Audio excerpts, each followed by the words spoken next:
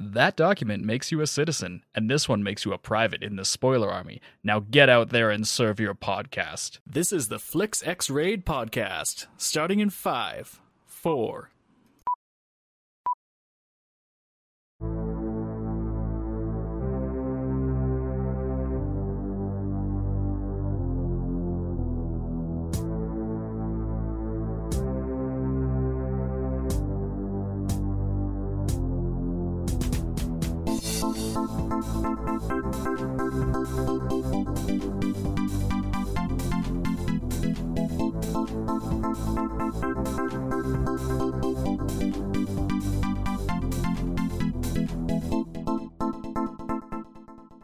Hi, welcome to Flix X Raid. I'm your host, Plug Ugly Tony, and tonight I am joined by my co-host, a historically correct placement of a banana, Darcy. Hi. We're also joined by oddly specific glass eye, Brian. I wish I could say I'm happy to be here. I'm happy to see you guys, and by see you, I mean hear you all. Joining from us, joining us from afar. Wow, I'm struggling with words tonight. You are. Jesus Christ. It's bad being back in school. We're also joined by the meat-headed shit sack Ryan. Hola. I think I needed to put some more spice on that. Tonight we're going to be talking about gangs of New York. But before we get into this, let's take a moment to get to know our guests. And the question of the night is, have you ever been in a brawl? We'll start off with Brian. I have not been in a brawl. I've been in a ballroom blitz. Okay. That's all I got. Ryan, have you ever been in a brawl? There was a man in the back, and everyone attacked. It turned into a ballroom blitz. The girl in the corner was Cameron Diaz. Ryan, a brawl? Yes, but it was all with my imaginary friends.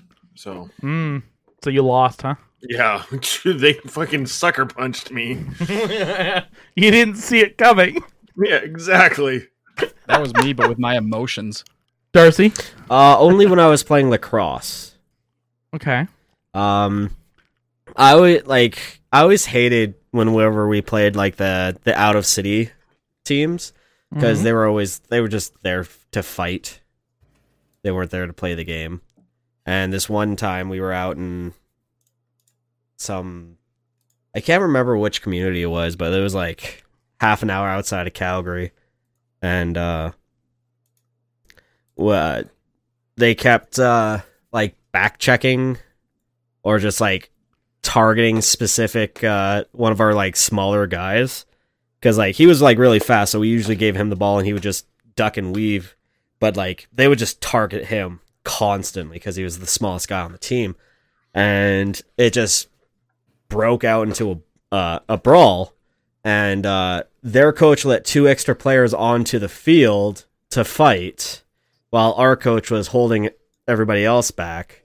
I pulled a guy off my goalie when I was blindsided by those 2 extra guys. They dragged me across the field, and then proceeded to just punch my face into the artificial grass. You could see the make of the dude's glove in my forehead. Damn. Yeah, it was not a pretty sight. Like, I was part of the brawl. I didn't do anything productive. Because, like I said, I got blindsided and dragged away from my team, so they couldn't really come and help me. Oh, that's just dirty. Yeah, and the worst part was my dad. My dad took me out there. Your dad was the one in the brawl? Yeah, the worst part is it was my dad beating on me. No, yeah. Like he hated it because like he was like he couldn't do anything about it, right? Mm-hmm. And the worst part was he had to drop me off to my mom, and she was waiting for me. Was she pissed? Oh yeah, she was standing outside as we pulled up. I got out. It was dark out, so she's like, "Hey, bud, how'd the game go?" And then I got into the light. She's like, "What the fuck?" And yeah. And like it was so bad that I got the police escort out of the community. Jesus. Wow. And that's not including the time I almost died. That's not including. That's not including the Is that time a I different almost brawl? died. That is a different brawl. I wouldn't. I don't know. I don't know if it was a brawl or not, but basically there was another fight. Like the next year. I think it was the next year. It might have been the same year. You were hit in the head a couple times. Who knows? That too, but I checked some guy into the boards, and there was like an offside call or something, so I backed up and was just ready to start just wailing on him when I heard whistling in the background, so I stopped, turned, and looked at see which one of my dumbass teammates got into another fight, because this was the year we didn't win any games, because everyone just kept getting into fights, because there were a bunch of fucking hothead teenagers. And then when I turned around to see, just turning around back to the guy, just going, these guys are fucking dumbasses, right? The guy took the end of his stick and rammed it into my throat. Holy shit. Yeah. And Please then tell me there was like some criminal charges on this. Or Oh something. yeah, That's like fucking that dude brutal. was banned permanently for life. That's it? I Jesus. like there was fines involved, like a police investigation, but that's all I could really recall from it, because Oh. I just got fucking rammed in the throat with a fucking lacrosse stick. so you went down. I went down. And then there was the time I took a lacrosse ball just straight to the forehead, Ooh. and But that doesn't sound like a brawl. That's a ball. yes, but it was funny because like Ball. everyone, all the witnesses just see, because I'm a big hefty guy. I've always been a big hefty guy. So I got a thick head. when the ball hit my helmet, everyone just heard this crack, and then me just slump to the floor. I was definitely in a brawl that looked the way that the movie started with this brawl, with people lining up, and yelling taunts before running in lines at each other. Tony, you experienced a 10 FPS brawl? Did you say a 10 FPS, like frames per second? Yes. Yes. Everybody's a little bit slow. Oh my god, that hurt. Jesus. But yeah, I was definitely in a brawl like that, and that was weird. It was definitely one of those moments where afterwards I was like, that was a weird one. Yeah. You're just standing there, bodies all around you, police out echoing in the background. There's just Tony with his hands in his pockets, just. Well, that was weird. Tony's walking around just all fiddly-dee. Oh, no, I had to run because the cops were breaking it up. But once we stopped running, I was like, man, that was weird. Let's go get a pizza. Yeah. That solves everything. Mm. Or at least that's what my inner fat does. child thinks. All right, with that, it takes us to synopsis and starring. All right, Darcy, are you ready to give this your best Irish accent? The entire paragraph. I really don't want to do that. Why? Because they're going to be a unified country soon? Probably, and they were quite mean to the people of Ireland in this movie. They're quoting right. to everybody in this. Give it your That's best 1800s New Yorker. Fuck.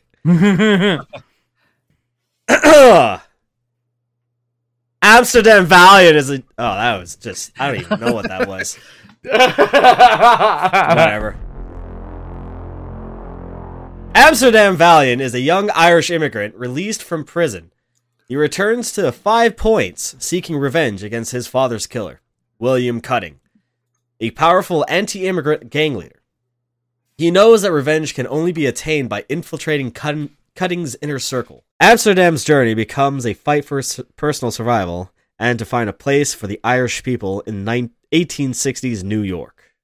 This movie is directed by Martin Scorsese. Scorsese. And is starring Daniel Day-Lewis as Bill the Butcher Cutting, Leonardo DiCaprio as Amsterdam Valiant, Cameron Diaz as Jenny Everdeen, Jim Broadbent as Boss Tweed, John C. Reilly as Happy Jack, Henry Thomas as Johnny Sicaro, Brendan Gleeson as Walter Monk McGain, and Liam Neeson as the priest. Don't you mean Qui-Gon? Hey, let's let Qui-Gons be Qui-Gons. Oh. Disgusting.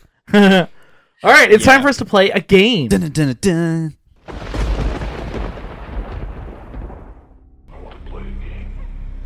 Oh, it's a game. A game specifically tailored for each participant. Let's have some fun. Yeah, let's have some fun. Ladies, start your engines. I'm having a blast. This is the most fun I've had without lubricant. So you played recently? A game with drums. A game. So the game we're going to be playing tonight is Castmates for Leo DiCaprio movies. Leonardo. So the way this game works is we're going to give you a movie, and then I'm going to give you 3 actors. One actor is not in the movie, and you guys have to guess which actor is the fake.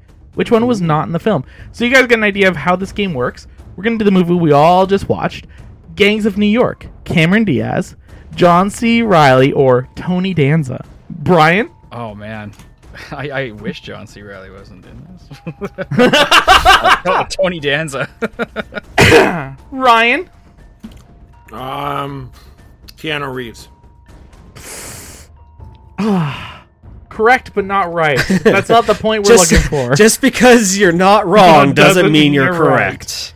All right, so 0 points across the board. Now for real points. Number 1. Number 1 is Shutter Island. Was Leonardo DiCaprio's castmates Josh Brolin, Mark Ruffalo, or Ben Kingsley? Ryan. Ben Kingsley. Brian. What was the first one?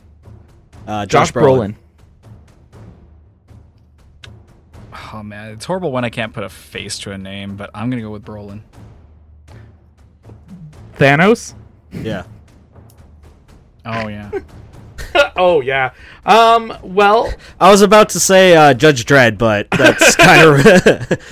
That's Carl Urban. Was it Carl Urban? Yes. All right, well, then I'm just as bad as you are. Sylvester Stallone. Yeah. The original was Sylvester Stallone. Yeah, the remake original was Carl Urban. Well, now I feel bad.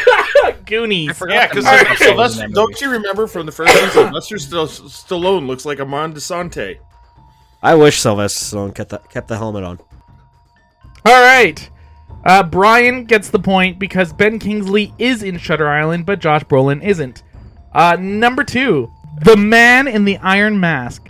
John Malkovich, Hugh Laurie, or Antonio Banderas. Which one of these actors was not in The Man with the Iron Mask? Oh, geez, Brian. I've not seen that. I've seen that. I have not seen that one, so I want to keep my views of Hugh Laurie high and say he was not in that movie. All right, Ryan. I believe Hugh Laurie was not in that. Well, unfortunately, Hugh Laurie was in that. Antonio Banderas was not. Oh. Interesting. I'm more surprised at that. I thought Antonio Banderas was in that movie. He might have been as a blow-up doll. All right, number 3. All right, number 3 is The Wolf of Wall Street.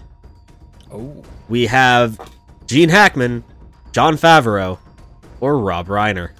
Which one of those actors was not in The Wolf of Wall Street with Leonardo DiCaprio? Ryan. Rob Reiner. Brian. The Confidence. Yeah, I haven't seen this one in a long time. Let's go with Favreau, because I have no memory of, like, half that movie.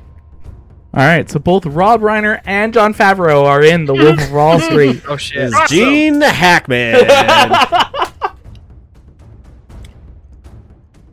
All right, next up we have What's Eating Gilbert Grape? Who was not in this movie? John C. Reilly. Gilbert Crispin Grape. Glover. Sorry? Gilbert Grape was not in this movie. It was a lie. Well, he was eaten. All right, the 3 actors you have to choose from are John C. Reilly, Crispin Glover, or Adam Goldberg. Which one of these actors is not in this movie? Let's go with Kristen. Crispin Glover? You got from Brian. Ryan? I'll say John C. Reilly because I have not seen it. Well, both those actors are in the movie. Adam Goldberg is not. You guys are really good at this game. I know. All right, number 5 Is Titanic. Uh-oh. Yeah, here we go.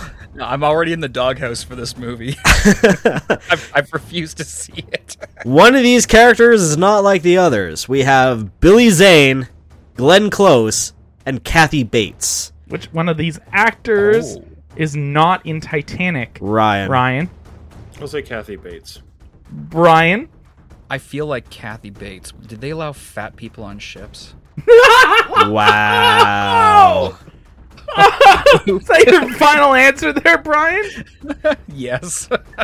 Well, Kathy Bates is in Titanic. You should take away a point. Yeah, that should Then be would they be tied 0-0? I don't care. Was it Glenn Close? Glenn Close is not in Titanic.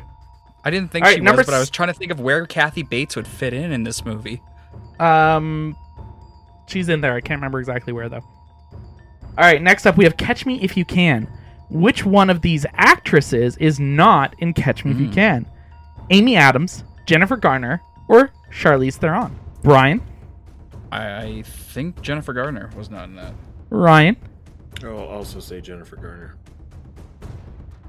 Jennifer Garner was in Catch Me If You Can. Oh my god. Because you guys said the same one, I'll give you another 50-50 shot. Jennifer Garner or Charlize Theron? I'm going to go with Jennifer Garner. I'm You gonna said flip Jennifer the Garner opposite. again.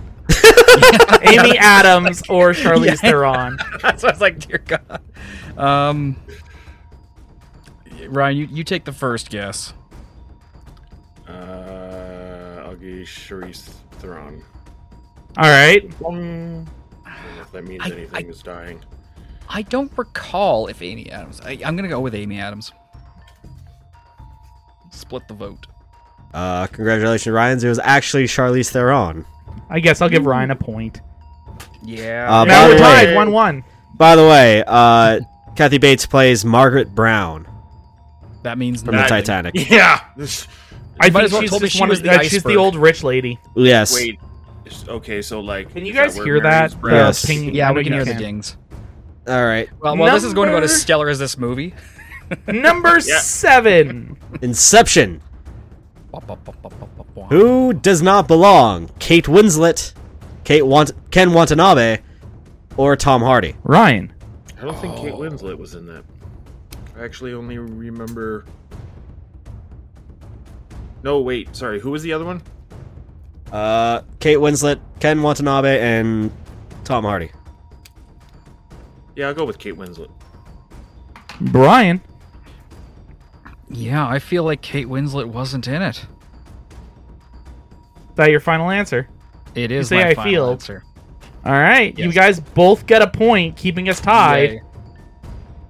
Question 8. Wait, really? Yeah. Romeo and Juliet. I love Who this was movie. not in this movie? John Leguizamo, Sarah Michelle Gellar, or Paul Rudd? Brian? I mean, I know there was horses back then, but... What? This is Romeo Sarah and Michelle Juliet. And you're thinking of Sarah Jessica Parker. Oh, yes. Sarah Michelle Gellar's Buffy. That's right. That's right. Wow. First he makes fun of fat people, now he just starts... Just because they got three names... And first one, Sarah. So there's just a horse lady, huh?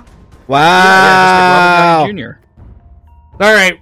Pack. Who do you think it is? I think it was Sarah Michelle Gellar. All right. Ryan, I also think it was Sarah Michelle Gellar.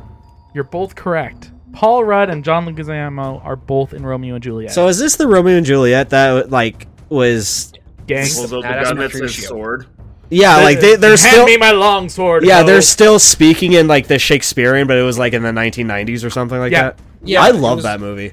That was really movie's so wild. dope. And Tony, I think... I know at least I had to. Did you have to watch that for, like, Language Arts 10? Yes, but I'd seen it before that.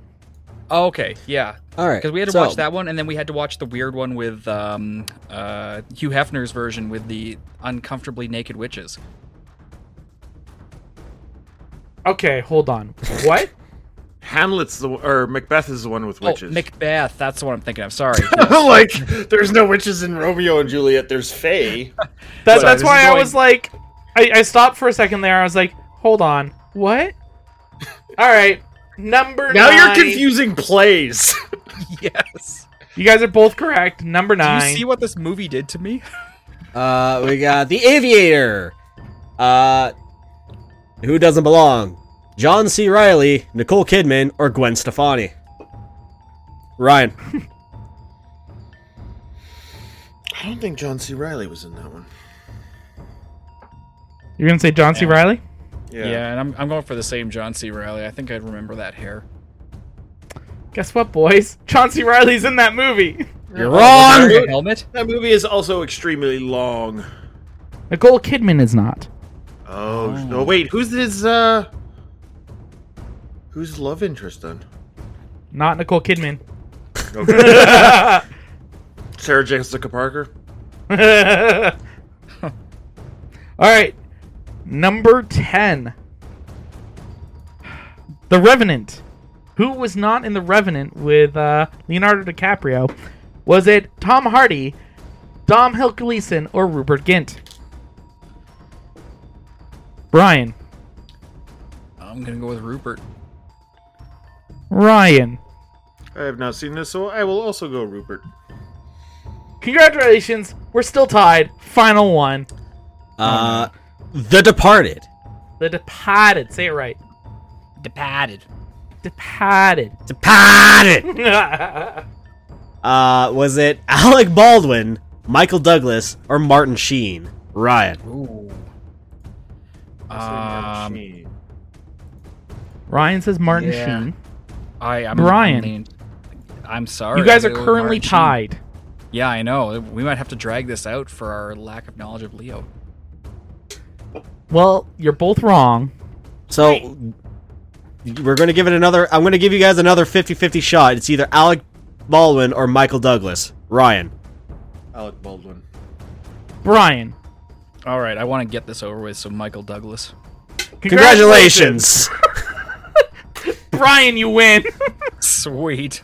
You won the coin toss. That's pretty All much right. it. You know what? Fuck it, we're done. I'm done. Done of your shit! All right, 2 words to describe this movie. Brian, you're starting us. Fuck that. Wow. That's it. Those are my words. Yep, Ryan. It was very formulaic. That is really good, and that kind of justifies our off-microphone conversation we just had. I can understand that. I mean, it's still on mic.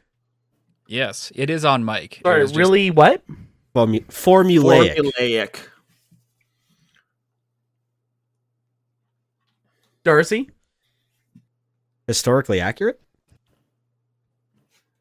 Somewhat? Touche. Well, this is also a good and bad thing.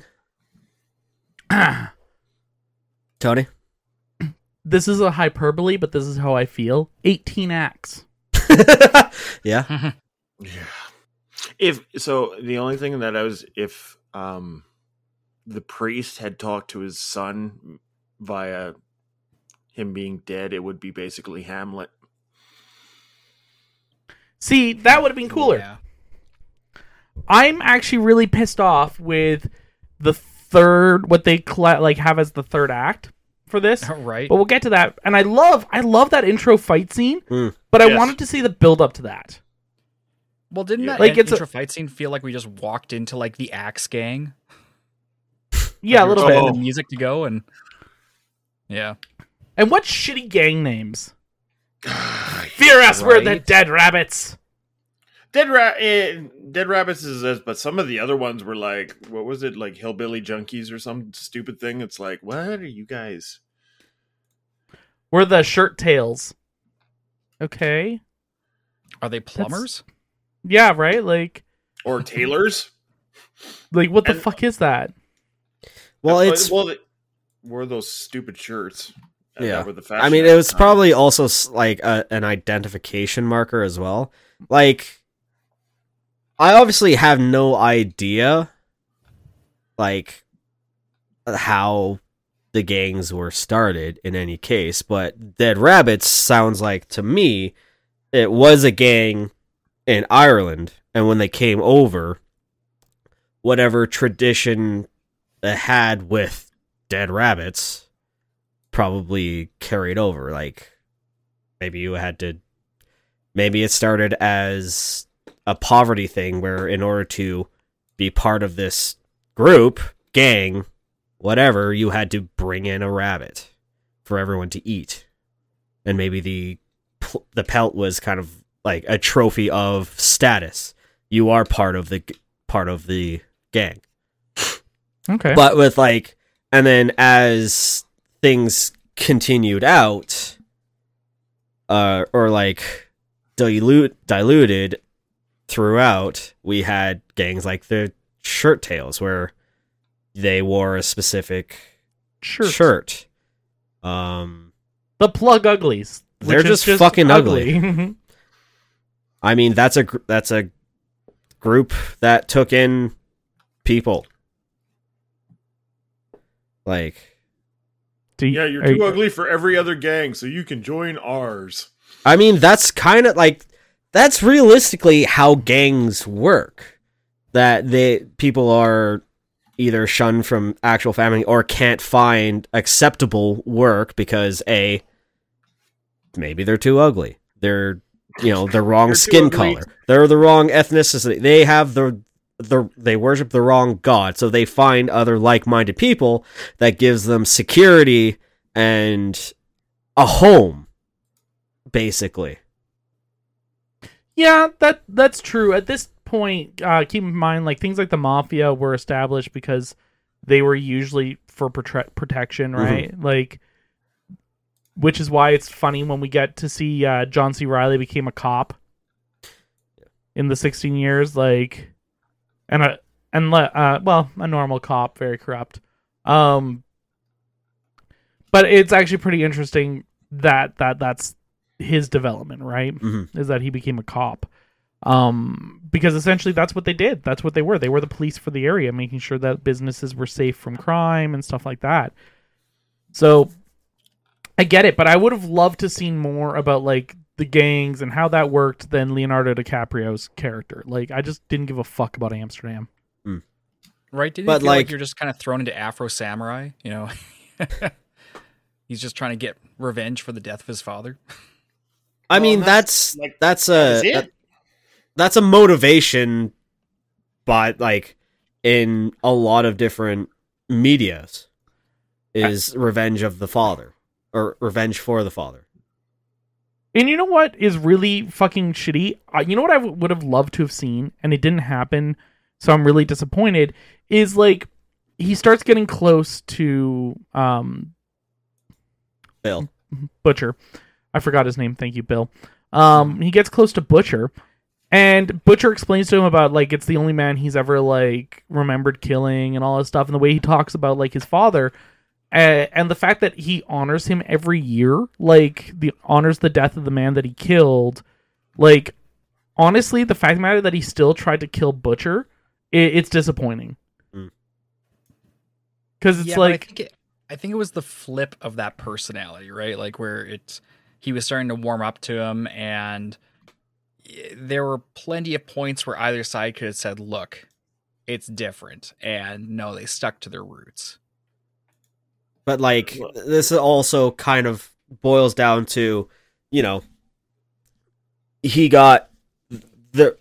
so many people died during that final gang fight, while they did unify, Black and the Irish kind of into one group for safety and security. A lot of people died, or would have died, in that gang fight. Because, like, there was a lot of people there. Obviously, the Union military coming in to basically clean house happened independently of the gang fight. So a lot of people died regardless, but a lot of people would have died regardless. Yeah, like it's they were keeping a history because that actually happened. Mm-hmm. I was doing weird research while we were talking because I was like, "What's the 5 points?" I've never heard of this as in New York. You also saw a banana in a shot, and you're like, "Were bananas a thing back then?" Yeah. Well, I'll get to that. I'll get to the banana thing because it's kind of bananas. Bananas? Yes, bananas. But anyway, I was looking into it, and the 5 point is actually built on a filled-in lake. So there's those shots of like an old brewery and stuff that they're all in, but it's a decrepit brewery. And the reason it's decrepit is on Manhattan Island, the only fresh water source for years was this pond. It's actually an inland lake, but they called it a pond. I now don't remember the name of the pond, and I'm too lazy to go look it up while we're talking. But anyway, so it's why it was built up in that area, because the fresh water attracted industry. But the industries polluted the water so much so that it became so toxic they had to fill it in. And then they were left with all these businesses that surround a filled-in lake. And it wasn't like a small thing either. It was like it's like a 60-foot deep lake that was like apparently a couple acres in size. And so it's like it's not a small thing that they just completely polluted the point of unusability and filled it in. And I was like, wow, that's very American. So what you're saying is that they didn't have to get a barge. All they had to do was just dig a moat back to the original lake, and technically then the warehouse would have been offshore. Yes. Yes, it would have. That would have been a big moat, though. That would have been really funny if just like, they did the same thing with the barge. It's like, okay, we're just going to like block you in and drain out the water. But yeah, so like that's what that area was. And it doesn't exist today because of the bombing. Mm. Oh, wow. Or the barrage just obliterated that area. Wild. Anyway, that's what I was learning. And then I learned about bananas. And then we learned that there were indeed bananas in New York in 1863. Yes. Interesting. Because the fact that there was actually a huge banana trade. And it was quite a popular thing because of the Caribbean. And Cuba. Actually, it was more common at that time to see red bananas than it would have been to see yellow. Mm. Things Tony learned today. When you're paying more attention to a banana in a scene than the actual movie, Well, he was just like, was there a banana? Because it was the scene with like the play where we had the guy dressed as Abraham Lincoln hanging from the ceiling. That was the greatest scene of this movie, I gotta say. Just let me down, please. While there was an assassination attempt. Yeah, and then as they're cutting away, he's still hanging up there flailing. Right? Guys, help. Guys. That scene was interesting because I kind of like when he saved the... Like, this is what I mean about... This movie is about people not growing. Mm. Mm-hmm. That's the theme, is no one grows. And, like, I don't know if that's intentional, but I feel like every single character in this does not grow and stays completely stagnant. I think that's why it's... I think that is the point. Change a little bit. Sorry? Mature. Doesn't Cameron Diaz mature a bit? I think she just wants to get out. I wouldn't say she has really any character development. Well, no. In fact, I'd say her character slips backwards. The fact of the matter that she's going for this guy who's like completely an asshole to her. This is true. Yeah. Like she's a very strong, independent woman, and suddenly she's fawning over this asshole. Yeah, that was a pretty big cop out. But I think Tony has the right of it for theming where anger and prejudice is stagnant. Anger just leads to fear, leads to anger leads to hate. It's like this weird cycle. But takes you straight to the dark side. But Leonardo DiCaprio's character, he could have left and lived a life after he got out of that boarding school or whatever. Orphanage asylum. Yeah, orphanage asylum. But he didn't. He held on to an idea of revenge that, while it didn't ultimately kill him, because he was still alive at the end of the movie, didn't really solve anything. Yeah. But he was committed at that point, right? You know, he was right very committed. Right, it would turn to a point where all of a sudden he can have a discussion and have an election around. It's like, dude, just walk away.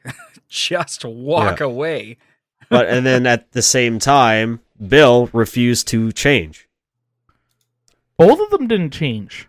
Well, he held on to this ideology that ultimately, that specifically didn't lead to his death. Yeah. The deaths during the final climax happened completely independently to the rising plot. Yeah. Between these characters. It feels like just a big fucking wink to nothing. Oh man, I've done that. I mean, what? But just his death, right? The fact that it's like, okay, you know, here you're thinking it's gonna be a vengeful thing, and then all of a sudden, what's his name here? You know, Bill is back to like, I want to hold your hand while I die. It's like, you know, like coming to terms with it or something like that. I'm like, but Leo learned nothing. There was no lessons learned. No. Other than hate will just... This movie is perpetuating rivalries. Yeah. Unhelpfully. Yeah. Right? Like, you know, it's... it is... Sorry. And daddy issues. Well, and it's like rivalries from country... Like, he even said, like... I can't remember his name. The barber. He's like, you know, Monk. this hatred is, and this war has been fought long from the old country, and it's not that it didn't follow us here, it was waiting on the shore when we arrived, right? Like, and that is literally what I think this movie is about. It is perpetuating hatred for the simple fact that people are different, right? You know, and like the whole thing is like right from the beginning, they're like, you're not Native Americans, and it's like, well, Native American quotation mark. Yeah, well, and that's how they see it, right? Is they're the Americans that came to this country and died and fought for its freedom, right? So they're the rightful people, and it's the Irish are the scapegoats of, you know, the taking in, right? Yeah. So you take your job. You're taking your jobs and your money and, you know, all that stuff, and then like on the, because this also takes place during the Civil War, where Lincoln had just announced the emancipation, and the draft. Well, and that was an interesting thing that I actually was more interested in this movie, and I wish they would have gone more into it, is that the people in New York didn't care. Like, literally, they were like, this is not our war. This is a war with the South, right? Like, they were like, we don't have slaves. Like, this is not our fight, right? Like, you know, and then they were blaming the black people for being conscripted, to fight in this war they didn't want to in the South, right? The rich people's war. So yeah. It was kind of an interesting angle of like the Irish were getting conscripted for a war for the rich people so that the rich people couldn't have slaves. It was kind of an interesting dynamic and I wish they kind of would have covered more of that, because like the Irish hated the black people for, well, I'm sure many reasons, but that was one of the things was like, why are we fighting this war? Like, we are not a part of this. We just got off the boat. Like, yes, it would have been nice to explore that a little bit more, but this wasn't a story about that. That was just the current events happening around this story that was specifically tied around Amsterdam. Because this was his story. And that's the thing that I don't understand, right? Is apart from, you know, making it very clear what the actual time, like when this was occurring was, the war didn't really even need to be mentioned. it didn't really play any factor in the story because they didn't all come together with a unified voice or anything like that as a result of the war. That was the reason for the riot at the end. Right? Yeah, but because it played such a small role in the rest of the movie, it didn't really, I don't know, it just felt like another adder in there just to kind of distract us from a rather slowly paced plot, you know? Like yes and no, because that was the time. Because all of a sudden there was like a riot. All of a sudden, then the Union military came in. Everybody would be like, why are these people here? What the fuck's going on?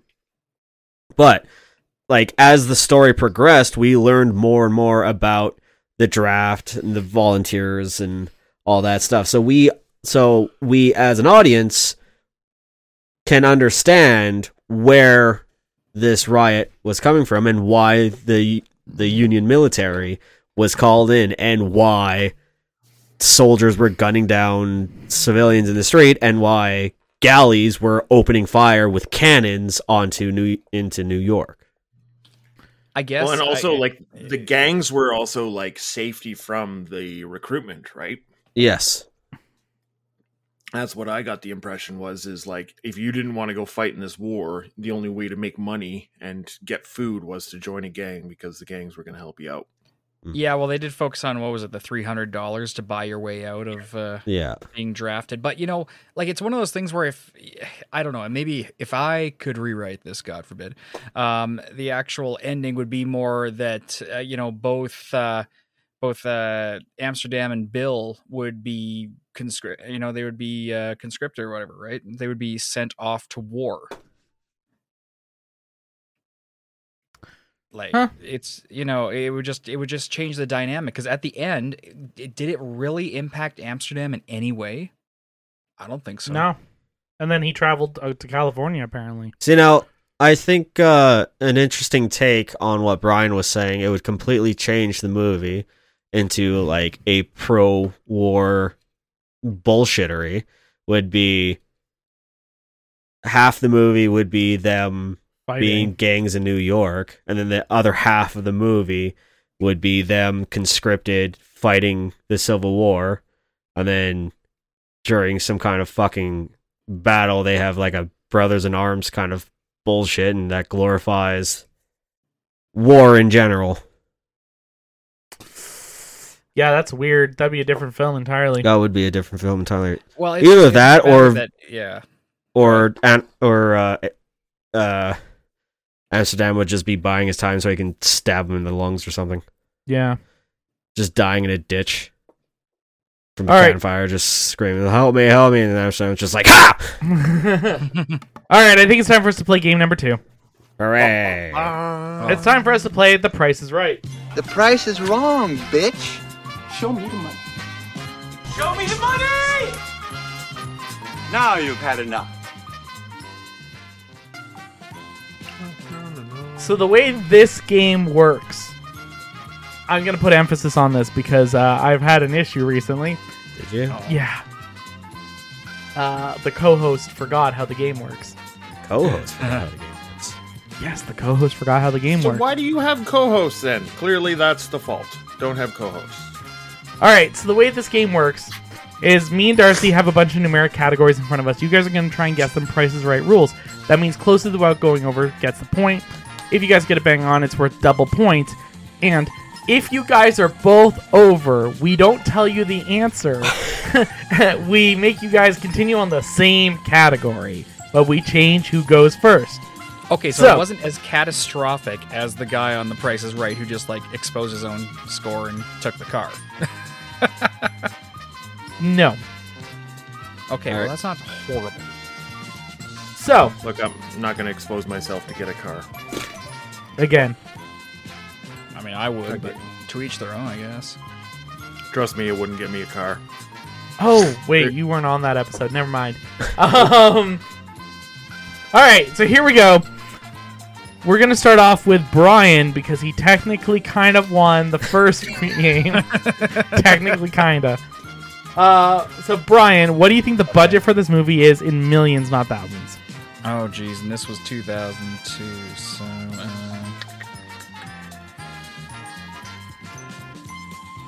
Sorry, budget in millions, yes? Millions. Indeed. Okay, yes. I'm gonna go with 50 million. 51? 50. Oh, 50, sorry. I actually burped in the middle of your thing there, and I didn't hear the last part. Was it a bullshit? 50 million. 50 million. Ryan. 63. 63. Darcy, do we have points? We do have points. Ryan with 63 when the actual budget is 100 million. 100 million? 100 million. All right, so next category, it's domestic box office. Ryan, you're starting us off. What do you think the domestic box office for this movie was? I think this did well. I'm going to go 125. 125. Brian, And this is over the entire domestic release, right? this is the entire domestic. 160 million. 160 and 125? Yep. All right, Darcy, points? Nope. Both no over. points. Lower Both than 125. Brian, continuing same category, less than 125 million. Oh, yikes. Okay, so if they... man, they probably barely broke even then. Let's go with 87 million. 87 million from Brian. Ryan, I'm going to go with 83. 83 from Ryan. Darcy, do we have them sweet points? Try again. No sweet points yet. Less than 83. Ryan, 67. 67. Brian, Oh, this is just pain suffering. So $1, Bob. $1. $1. $1. All right, do we have a point? We do have a point, Oh, thank God. but it's not you. No. It's Ryan. What's actual, Darcy? Actual is 77,812,000. Just okay.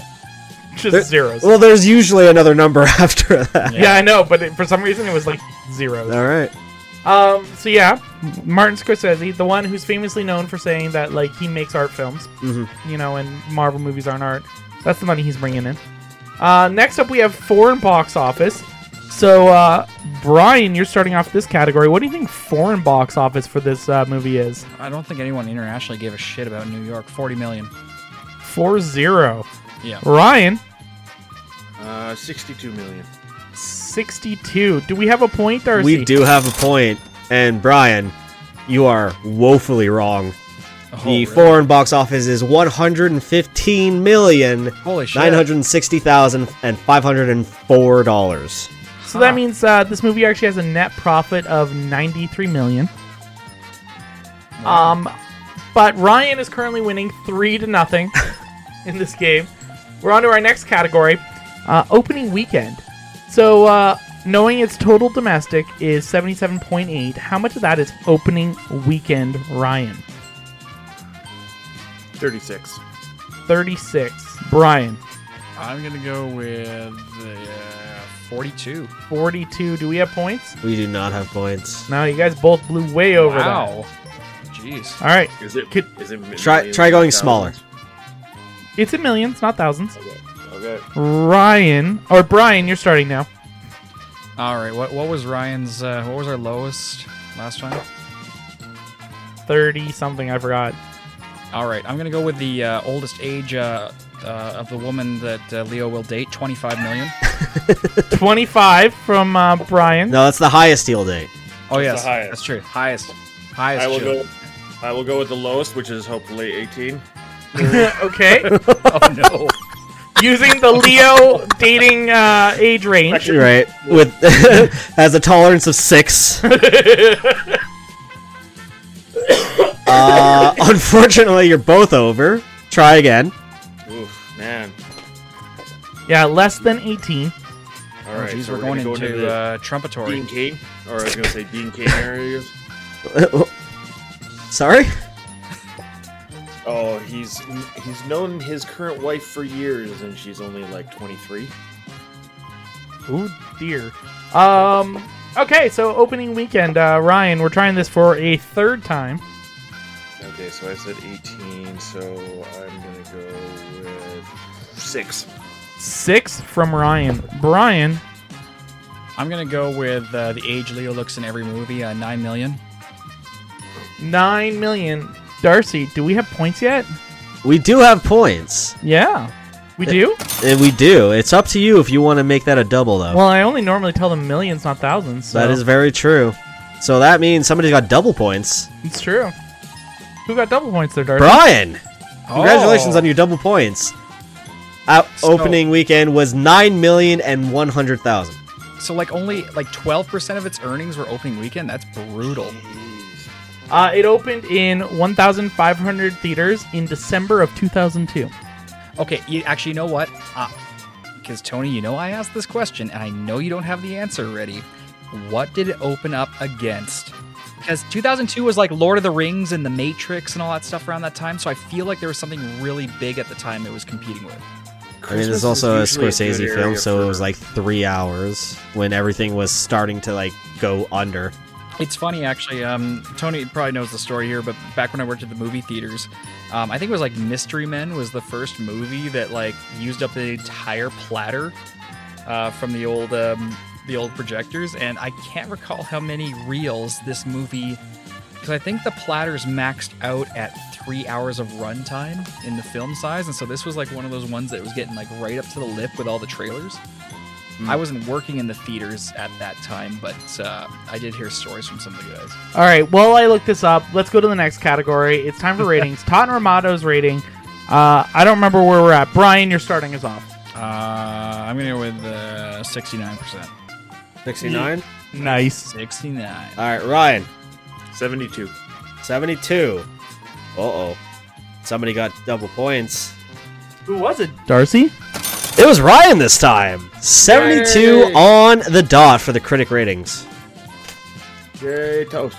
Yay, toast. All right, Ryan, you're also starting us off for the audience rating. 86. 86. Brian. I'll go with 75. 75. We have points. No more double points, though, but Brian gets it. Oh. Actual audience rating is 81. Really? Yeah.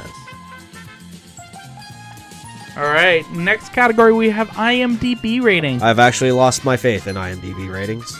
It is I will take a percentage here because I'm tired of figuring it out. What is the percentage on IMDb?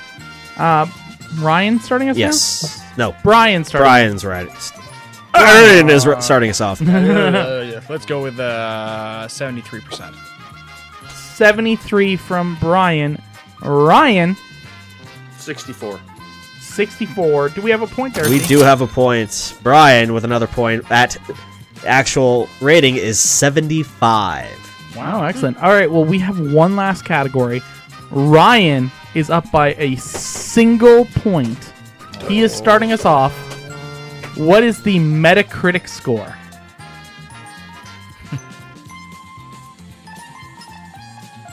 Ryan. 68. Sorry, 68 Brian. from Ryan. Yeah. All right, Brian, you need to beat Ryan here by 2 points. You got to get this bang on. Fuck 1 you, to tie, Ryan. 2 to 69. win.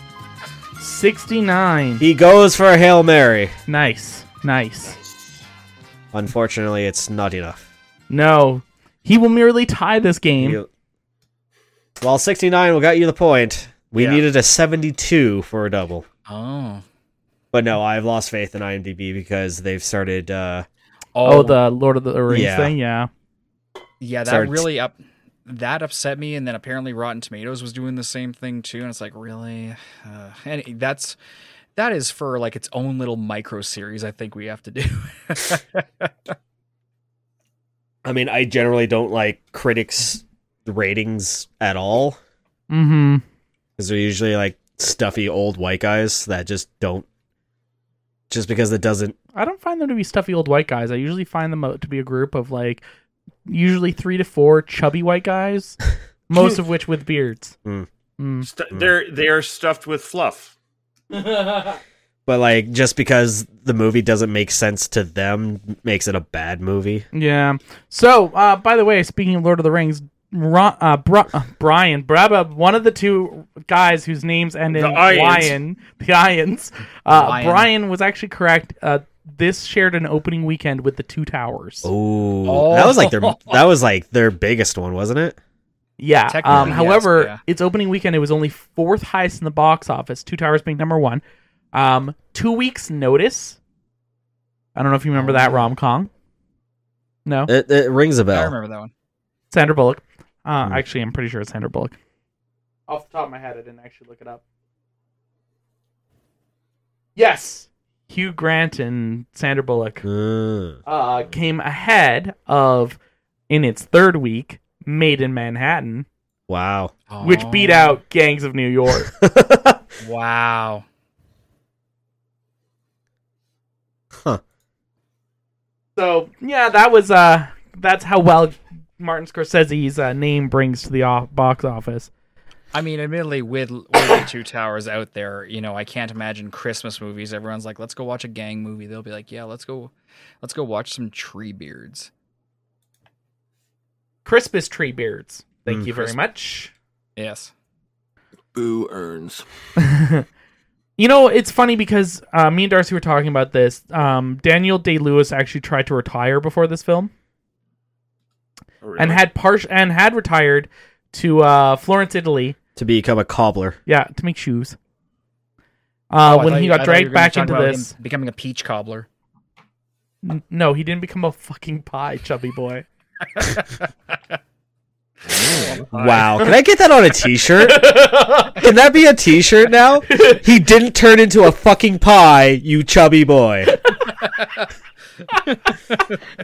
Brian's inner package. You're just gonna get a photo of me and caricature of me on like the confused Velociraptor.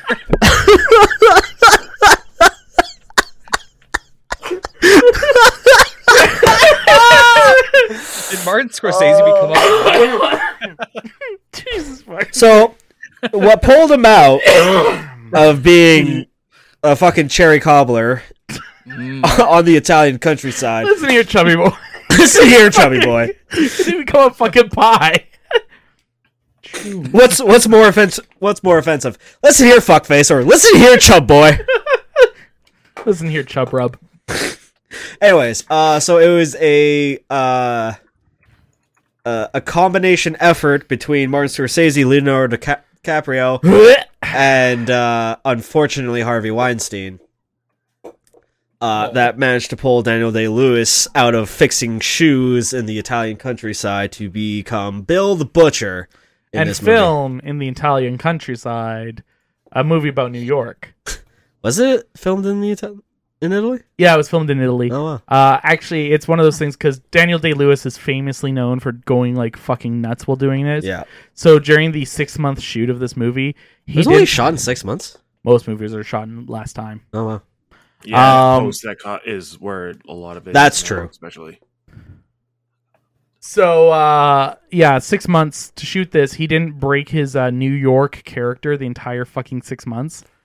Down to the point where it was so cold, but he refused to wear anything that wasn't his character wouldn't wear. That he was getting pneumonia because it wasn't enough layers for how cold it was.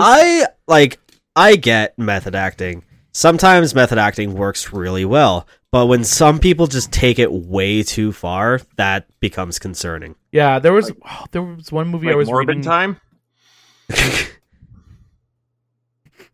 That's more. I'm one of the only people I know who's seen that movie. How much do you regret it? So much. Like, you can't physically get that time back and never will. I was stoned while watching it, and it was miserable. It's funny that I'm just thinking in Gangs of New York, Daniel Day-Lewis claims to be a Native American, and also the same character in Last of the Mohicans claims to be a Native American. He just shot it all in concurrently in like one weekend. Just to keep the character going. But you know what? He was spectacular in this.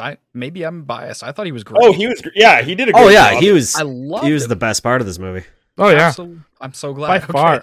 Yeah, he was still. I think actually everyone else was so bad in this movie by comparison. Yeah, But everyone played the rules decently well, but compared to Daniel Day-Lewis, this was just like Shakespeare at a kindergarten presentation of the last. I think John C. Reilly was exactly John C. Reilly. Well, okay, was this before John C. Reilly was famous? Because like he wasn't funny at all, but he wasn't trying to be funny.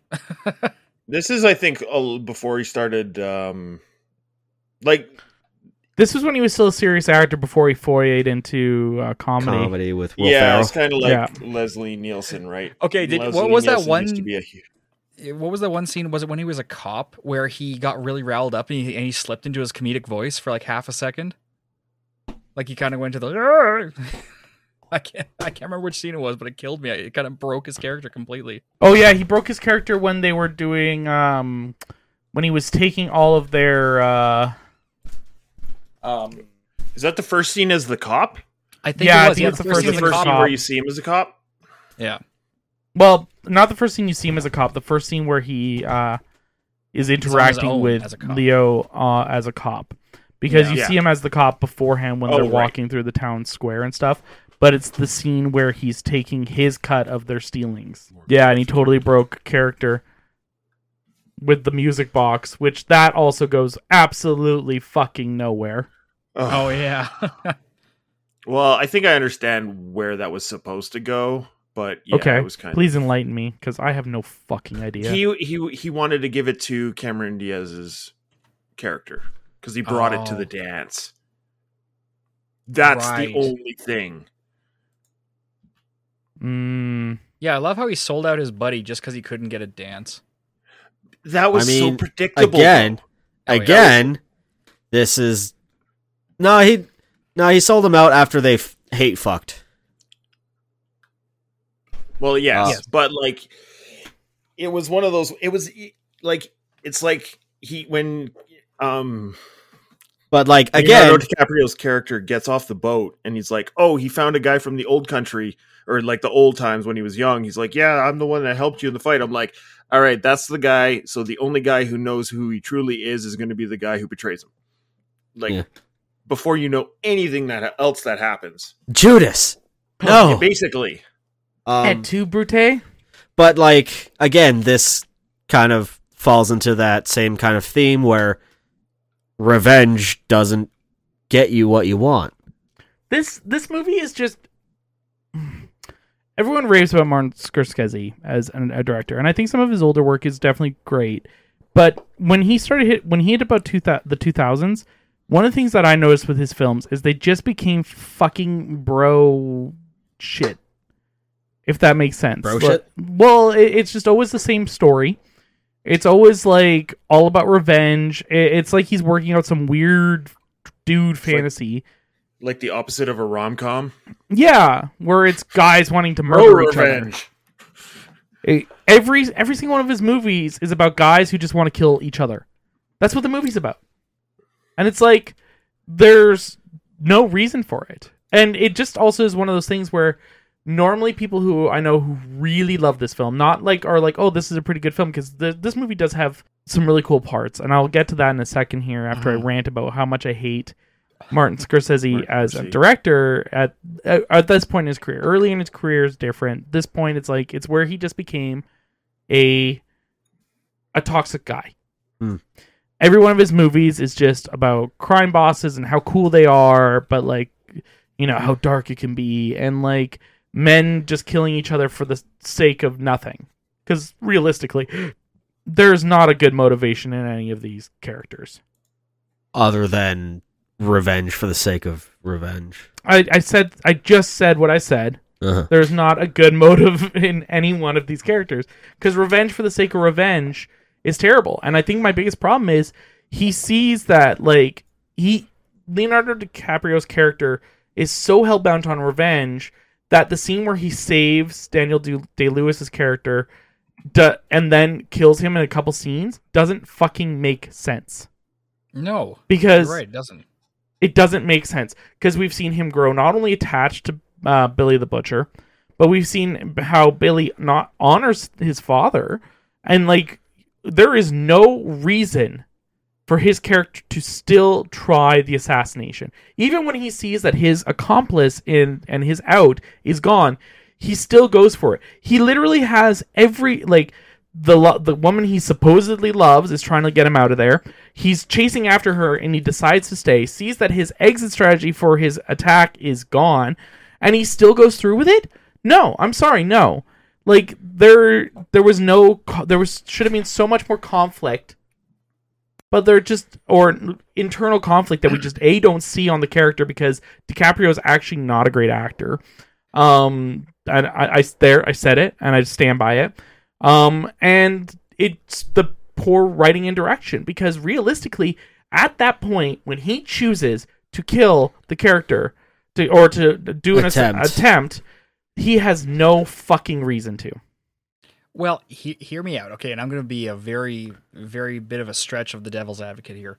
But perhaps, if you notice, he waited until a majorly dramatic moment to finally go through it. He had tons of opportunities before that. But I think spending time with Bill gave him this sense of wanting it to be very dramatic like Bill. And the moment that changed.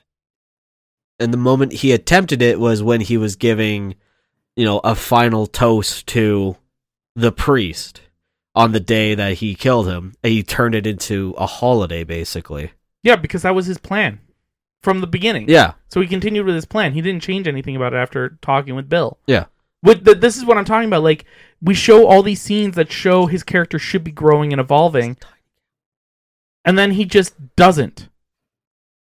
Yeah. An eye for an eye makes the whole world blind. But that's not even the moral at the end of the movie.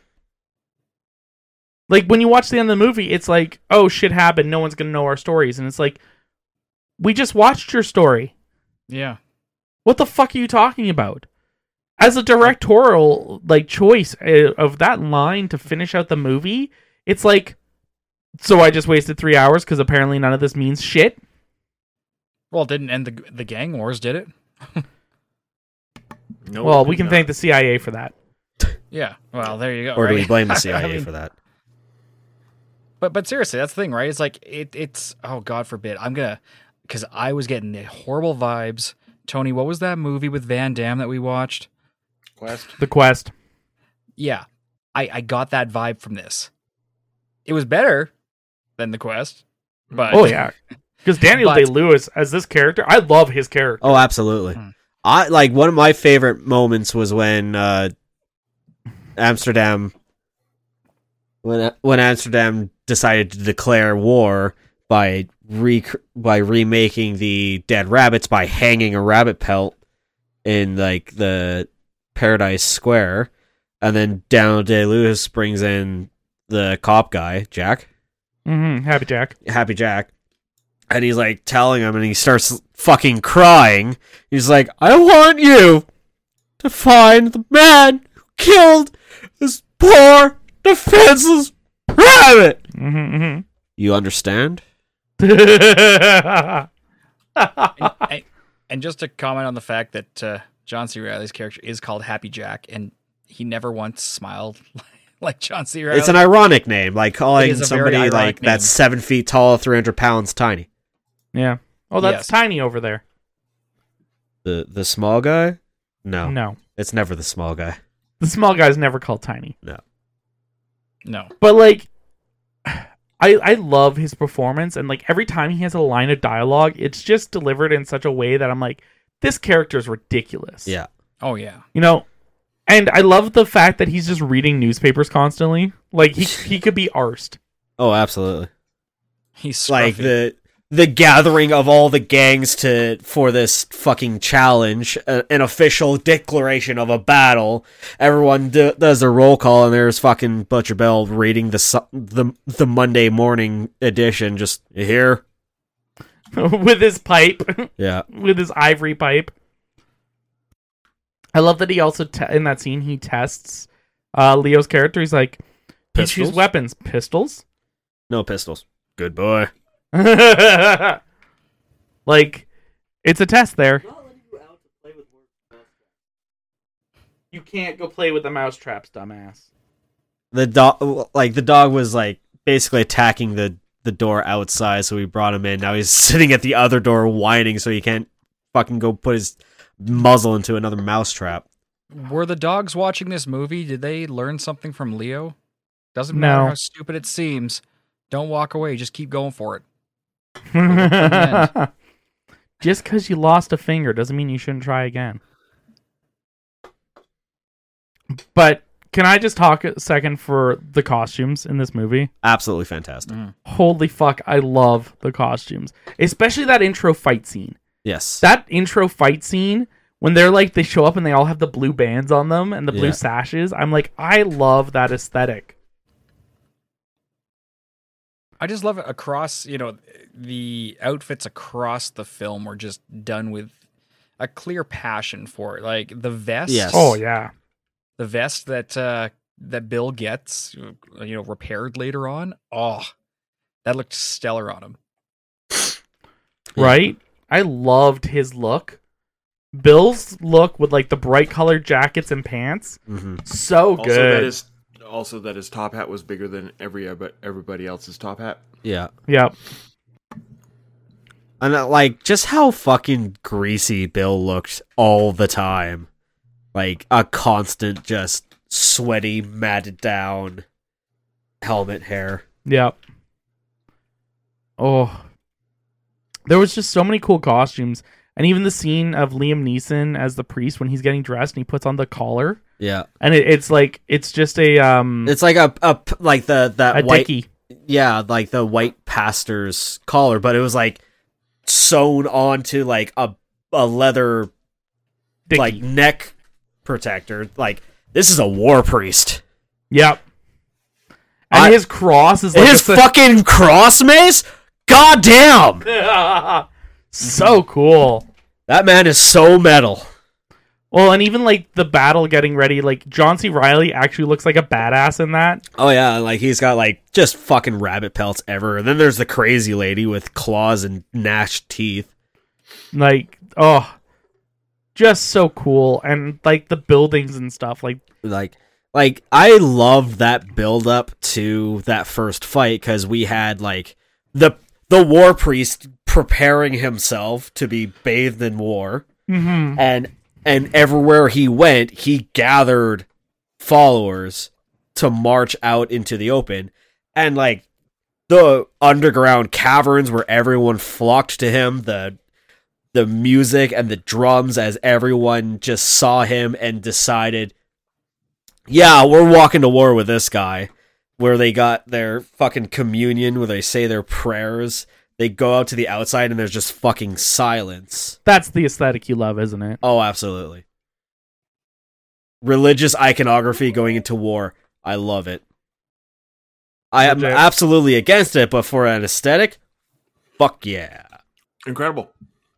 Like if I could see that's where they spent most of their money. Oh, 100%. Yeah. And like period piece stuff, and just like how everybody was dirty, all like, right? Just you could tell that they were living in grime, that kind of stuff. Yeah. All right, I think it's time for us to play game number 3. Oh boy,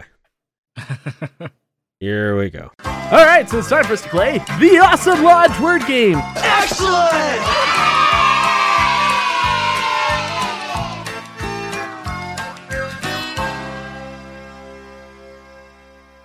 Oh, no. It's time for us to play the Awesome Lodge word game. Yeah.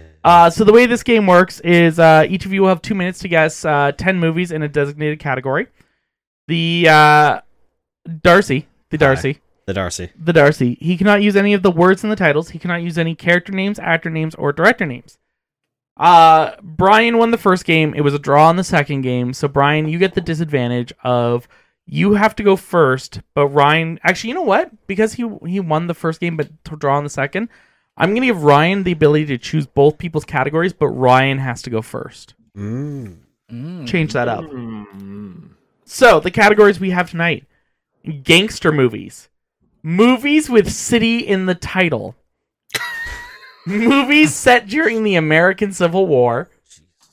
Movies set in New York. Oh, fuck. And 2002 box office topping movies. I thought you were going to do a Martin Scorsese movie. Oh. Fuck that guy, no. Anyway. I'm going to give Brian the one with movies with city in the name.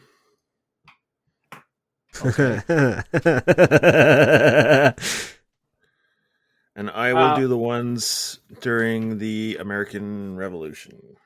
Wow. All right, so the Civil War? Cities Yes. is Brian. And the Civil War, Ryan. And Ryan has to go first. Oh, boy. Sorry, So which Darcy's one? giving that list a gander here. Who's going first? You are. Okay, that's what I thought. Ryan, are you ready? Sure. Darcy? I was part of the Civil War? Number 8? Yep. Is it Predator 2? No. Yeah. Okay. Are you ready, Darcy? I'm going to do my best. All right, here we go. Starting in 3, 2, 1, go. The president at the time. Abraham Lincoln. Yes. Lincoln. Yes. All right. So it is a man that is like out in the prairies, and a group of natives give him the name because they saw him. Guesses with wolves? Yes. Same kind of idea. They were large animals that natives cultivated, but like were wiped out. Buffalo. Yes. And then people who fight in wars. Buffalo soldiers? Yes. In the So we're gonna skip that one because I can't think of anything. Small girls. Little Women? Yes. This is a famous battle during the American Civil War. Not Gettysburg. It is That is Gettysburg. Gettysburg. Oh. So. Gettysburg Address? No, you got it. It's Gettysburg. Oh, okay. It's just Gettysburg. Okay. We're gonna skip number 7. So this describes 3 different people, and I'm pretty sure this was Vampire Hunter. no 3 different people. I'm pretty sure this started the whole wah wah wah. Yeah. I'm pretty sure they're like the climax of the movie is these 3 dudes standing off with guns in their hands, staring at each other. Shit. Da da da. The Good, the Bad, the Ugly. There we Yes. go. When you Great fight, do-do-do-do. when you fight for your country, you try to get for Purple Heart? no. I was trying to get you to say glory. Oh. Mm-hmm. Like a hole in a bathroom. Sure. What's the name of that hole you find in bathroom stalls? Glory hole. There it is. Forgive me for trying to have some tact. Poop tube. All right, so Ryan got 6. Yeah, I'm that's actually pretty quite good, happy actually. with that. I'm actually quite happy with that. So Yeah, he skipped no, those Cold were- Mountain. Those were good clues. The fact that they got Gone the with Good, the Bad, Wind. the Ugly was great. You didn't get Glory there at the end, and then he didn't get to Free State of Jones. I don't think I ever would have got that one. No, yeah, I don't even know how to figure that one out. All right, so we got some cities. Brian, All right. are you ready? Yes, I'm ready. Darcy? Let's try this. All right, here we go. Starting in 3, 2, 1, go. So usually when everyone does something and you follow along, Poser. it's kind of You what? said when. Oh. Really? Yes, really. Fuck off. When in Rome. Oh, so they're actual cities, not just the word city in the title. Okay. Okay, I feel better. Let's go. It is. What's the capital of Thailand? Fuck. It's the joke that you punch somebody in the dick.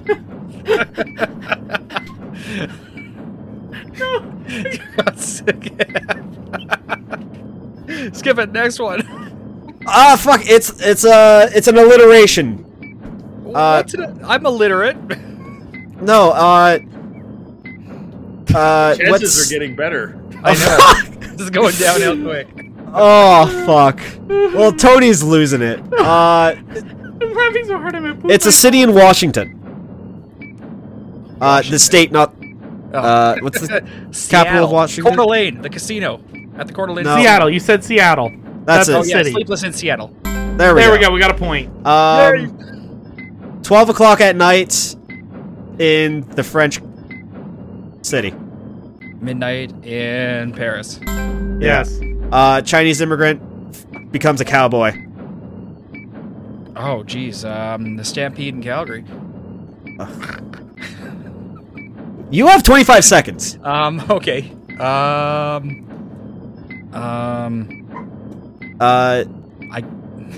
It's a guy that says "Wow," famously. Wow. Owen Wilson. Yes, he's in the movie. Oh geez. Oh yeah, this is Shanghai Noon. There we go. Yes. It was a fuck. Time. Brian got 3 points. I'm pretty sure there's a Bangkok movie called Dangerous. Fuck. Just saying. No, I was trying. That's not a city. What? PHUK is not a city? I'm pretty sure there's a city called Fuck, but no, the one that I was trying to get you that everyone lost their shit on was Bangkok Dangerous. Oh, it's Fuck It. That's the city. Fuck It, Thailand.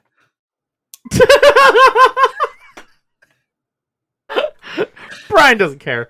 All right, the rest of the list was Miami Vice, American Werewolf in London, Battle Los Angeles, Moscow on the Hudson, and Dallas Buyers Club. Okay, well, if it wasn't Escape from New York or Escape from LA, I probably wouldn't have guessed it. So We've been rambling about this movie, and I don't want to go as long as the runtime of this movie. oh, thank So God. let's talk about the ending. Yeah, it ended like 3 times, and I still think in the theater would have been a better ending. I don't care who died. Honestly, I think DiCaprio's character dying would have been a better ending at that point. Agreed. Because like he set it up, he screwed up, he failed, right? And if like he actually would have let Leonardo DiCaprio's character, Amsterdam, like bleed to death, because that's the whole thing when he was killing the pig. He's like, "This is a slow death. This is where you stab them." Like I think that would have been a more interesting ending of like, yeah, But it definitely would not have satisfied the ego that was Bill the Butcher. Because even then, no, I think it totally would have, because all of the people there to watch it. No, because like he had an audience. He had an audience, but like and he was prepared for it. So he was, but like he like branded him with one of his knives and said, "Yeah, let it be known, this is the one man that Bill the Butcher let live." Yeah, well, it was to live in shame. shame. That's why I think I think it would have been better, but I actually think he did it to make Leo come back, to kill him, honestly, because of his own ego and because that's what technically Leo's father did. Yeah. To him. Yeah. Right? That is true. That is true. Yes, Like, it was the same treatment. He gave Leo the same treatment that Leo's father gave to Billy. Or Bill, right? Like Billy the Butcher. And Bill probably knew full on well that he was going to come back. I think that's why he started antagonizing him so hard. Yeah. Yeah, 100%. I think he wanted to push to the same result, and I actually think he wanted to lose. Yeah. Well, like, even then, because, like, he still could have, like, lunged at Amsterdam during that time, but he just sat there and just said, at least I get to die like an American, and then let Leo just fucking stab him. Which is weird, because he didn't get shot in a school. No, what would have been great was if it was in the theater and they got into like a brawl fight or a knife fight. They ended up on stage, and then fucking Leo goes and ties the rope to Bill, and then fucking cuts the weights, pulling down Lincoln and leaving like Bill hanging up there as he fucking throws his knife with all those knife skills that he couldn't use right. That would have been a good ending. Elaborate, but I like it. Yes, I'm trying to detail a new ending because I barely made it through it to that point. I think it's time for one thing I learned. I already talked about my banana knowledge. I learned a lot about bananas today. It was a little nuts. Brian, nuts. Brian, what's one thing you learned? I learned that, apart from not knowing very much about American history, I didn't realize how far back the gangs concept of New York actually went back in the history of New York. I didn't realize how long that was established. Okay. Ryan, what's one thing you learned? I learned that this movie did way better overseas than I would have expected a movie. I mean, they about probably gangs in New York. themed it up as like an Irish immigration booster thing. You think all that money was driven by the Irish going to this movie?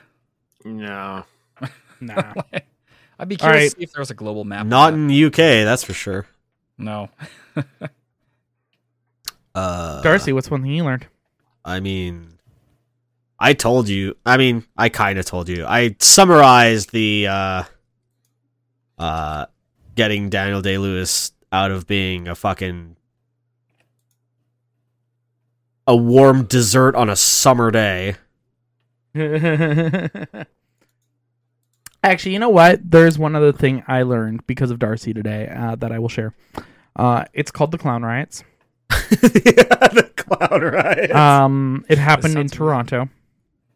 Essentially, a bunch of clowns went to a brothel in Toronto. A circus. A traveling circus. A traveling circus of clowns. Took their little clown car, and they went to a brothel. They all piled out. And then they got into a massive brawl with Toronto's fire department. So Toronto's fire department decided that they were going to go to the circus, and they lit the circus on fire. And because the police chief and the fire chief were good friends, the police didn't do anything about it. And so the mayor of Toronto fired all of the firemen and all of the policemen, and is the whole reason for our very, very modern corrupt police systems. As a side note, the mayor was there, and he actually took an axe out of a fireman's hand to stop him from killing one of the clowns. Oh, you didn't tell me that part. I did not tell you that part. I forgot about that until just now. And but that was kind of the moment just going, what the fuck is going on? You're fired, you're all fired. I mean, is this why the big comfy couch was canceled? Yeah, that's exactly it. She actually died in the fire. All right, so it's time even for ratings. darker than I was going to say, if you guys haven't seen, by the way, there was a skit on 22 Minutes that they brought back Lunette. Yes, talking they about the did creepy do clowns, that. and it's amazing. Yeah, she came and redid her character. All right, I'll have to look What if into she that was in because the there's a next It TikTok cosplayer who does a dirty Luna cosplay. That's actually kind Anyway. of disturbing. I feel wrong It about is. that. It is very, very disturbing. God, how disgusting. Where is that? I'll send you a link. Okay, cool. Exactly that internet address, please, so I can avoid Avoid it? entirely. Yeah. Meanwhile, All right, the it's time for the ratings. fat We boy will here start is trying off- to ask, where can I get a couch that big? You know what? That's also true. All right, ratings. We're actually doing this time. Okay. Ryan, what do you rate this movie out of 5 and why?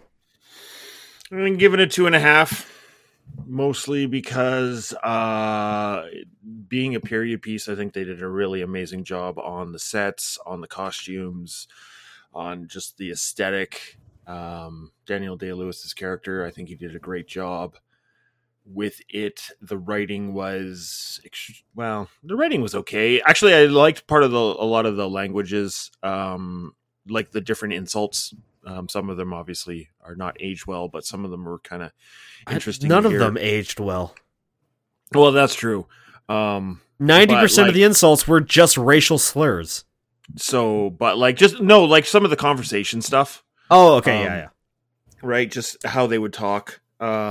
Yes, so obviously the racial slurs are still used today, unfortunately. But just a lot of the lingo and stuff I found interesting. And then, but like every character but Daniel Day-Lewis and I would say John C. Reilly was kind of like, yep, you're just kind of around and you're still kind of there. And it was extremely predictable in a lot of ways. It actually dragged. The surprising part is how long it dragged on, more than the actual what was going to happen in the plot. That was kind of I would say the thing that knocks the most points off me is, so 2.5. All right. Brian, out of 5 and why? All right, real quick. Am I coming through modulated for you guys? Because you're all coming through modulated for me, but I still understand. No. Okay, well, if I'm coming through here, I'm gonna agree with a 2.5 there. The production values were definitely there. Daniel Day-Lewis definitely carried this movie, I thought, more than anything. But where it gained points for, I don't even want to give it for cinematography because some of it was pretty bad. But the costumes, the set design was pretty good. The special effects that they did, it was good. But the storyline, I still can't nail down if it was the fact that they were trying to cover too many areas and they were really loose on it, or if the story was just kind of cobbled together to extend its length. And I know the common theme we've been talking about here seems to be it could have been compressed without really losing anything. There was a lot of stretched out story elements that really didn't go anywhere. So as much as, it had a lot of potential, the potential was dropped. And looking at what it opened up against and considering that, if it was in second, that'd be one thing, but in fourth, it kind of showed that the audience of the time had a similar feeling to, I think, where we're getting to. So I'm going to stick with a 2.5 on this. Darcy, put this movie forward. I'm going to give it a 3.5. I did really enjoy the movie. I thought the fighting, like the fight scenes, were good. Like Ryan said, the language used, while completely like it was unacceptable for the racial slurs and the discriminatory language towards minorities, but the conversations between everyone was really well done. While I don't agree with the pacing of the story that everyone put forward, I found it quite enjoyable to watch through the whole thing. Fair. So I give this on par with Brian and Ryan. I give this a 2.5. For me, costuming, set deck, awesome. Story, lacking severely. Does it pass the Bechdel test? No. Darcy's thinking about it. There's not a second named character. There is. It's the woman with the claws who kills people. The drunker. I can't remember her name, but she's the only other. Oh, the vampire. Female. Yeah, essentially. So it's one of those where it's like it doesn't pass the Bechdel test because those two characters never interact.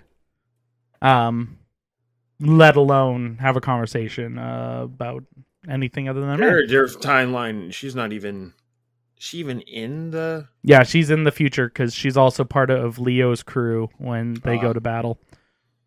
She's just a drunk at that point. They show her a couple times in other scenes. Yeah, she's the one who wanted to open up the thing but drank it all. Yeah, that's her. I think she kept adding to that jar of ears that was sitting next to the keg. Yeah, that's her. The ear scene is her. So anyway, it doesn't pass the Bechdel test. I think Daniel Day-Lewis is amazing in this, but he's the only actor. Definitely the best part of the movie. He is, and he pulls the movie along. If you replaced him with anyone else, this movie would be terrible. Because Leo's acting is meh. The story is meh. Cameron Diaz's acting is meh. Realistically, the only reason this is as good is any decent to watch is anytime he's on screen, he not only steals the scene, but is highly entertaining. He's the only entertaining bit about this movie. Any line of dialogue uttered by the main character is boring and dry. Anything uttered by him is hilarious and awesome. Okay, can someone? I don't know. He's not even a good character. With just Bill, and just make it that in the end he actually kills Leo in that scene. Just recut the whole movie, and he'd just be a badass like Gaston the whole movie. Yeah. Or recut this movie And Daniel Day-Lewis is the only human, and the rest are Muppets. Yes, if we Muppetize this, he would have to be the He would have to be the only human. All right, so in total, our score is 11 out of 20, which is 55%. Apparently, we did not like this as much as critics or audience normally, but it could also be it's been 20 years. It also, yes, it has been 20 years. God fucking damn it. All right, so I'd like to say a special thank you to my historically correct banana placement, Darcy. Aye. You can place that banana anywhere. I'd also like to extend this warm thank you to our oddly specific glass eye, Brian. Yeah, I'm gonna go get one of those peach cobblers now. Also, special thank you to our meat-headed shit sack, Ryan. Hola. Ryan, did you just pick that title because of the fact you want me to insult you? No, actually, I heard it in the thing, and I'm like, that's a pretty good title. I wonder if that's in there. I've been your host, the Plug Ugly Tony. Good night, Internet. Fuck it. Bangkok! Hi there, I hope you enjoyed listening to our show, FlixX Raid. If you liked what you heard, I hope you will subscribe and give us a review on your favorite podcasting app. Also, look for us at www.flixxraid.com for more. Or find us on Facebook, Twitter, or Instagram at the handle @FlixXRaid. And if you like what you heard, why don't you give this podcast a listen as well?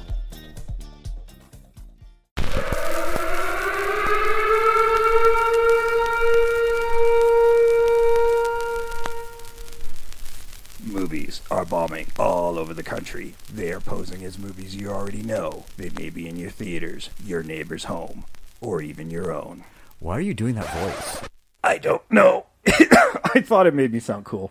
It doesn't. I'm Jason Bishop, host of the Invasion of the Remake podcast, with co-hosts Sam Stepanenko and Trish Coughlin. Join us each week as we rotate talking about your favorite films and their not-so-favorite remakes. We'll also dig deep to find forgotten films that we think are more worthy of remaking, complete with our own fantasy casting.